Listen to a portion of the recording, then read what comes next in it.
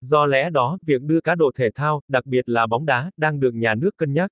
Hiện nay, một số môn đặt cược đã được chính phủ cho phép như cược đua ngựa, đua chó, và thí điểm đặt cược bóng đá.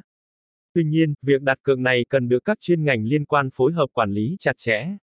Nhà kinh doanh cá độ thể thao lẫn người thắng cược phải có trách nhiệm về các cược thể thao hợp pháp tại Việt Nam. Ở Việt Nam, loại hình đặt cược thể thao chưa được luật pháp chấp nhận.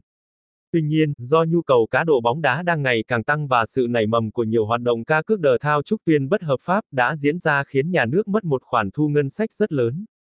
Do lẽ đó, việc đưa cá độ thể thao, đặc biệt là bóng đá, hỗ trợ 24/7, có hỗ trợ ngôn ngữ tiếng Việt, những tiêu chí trên được chúng tôi xem như thước đo một trang cá cược thể thao tốt nhất web. Tuy nhiên, để khẳng định được một nhà cái có uy tín không thì không hề đơn giản. Những nhà cái thể thao được nêu tại website của chúng tôi đều được chúng tôi thử nghiệm độ uy tín, so sánh và vì thế các bạn có thể thể thao phù hợp. Website cá cược thể thao trực tuyến mọc lên như nấm với sự góp mặt của nhiều nhà cái. Nó mang đến cho người chơi nhiều sự lựa chọn, đồng thời cũng không ít khó khăn khi lựa chọn địa điểm chơi cho bản thân. Vì vậy, trước khi quyết định cá độ, chúng tôi khuyên bạn nên so sánh các trang web cá cược được đánh giá uy tín và tốt nhất Việt Nam. Cá cược thể thao online ngày càng phát triển rộng rãi và hưởng ứng tại Việt Nam. Thế nhưng, việc lựa chọn địa chỉ để cá độ thể thao uy tín lại không hề dễ dàng.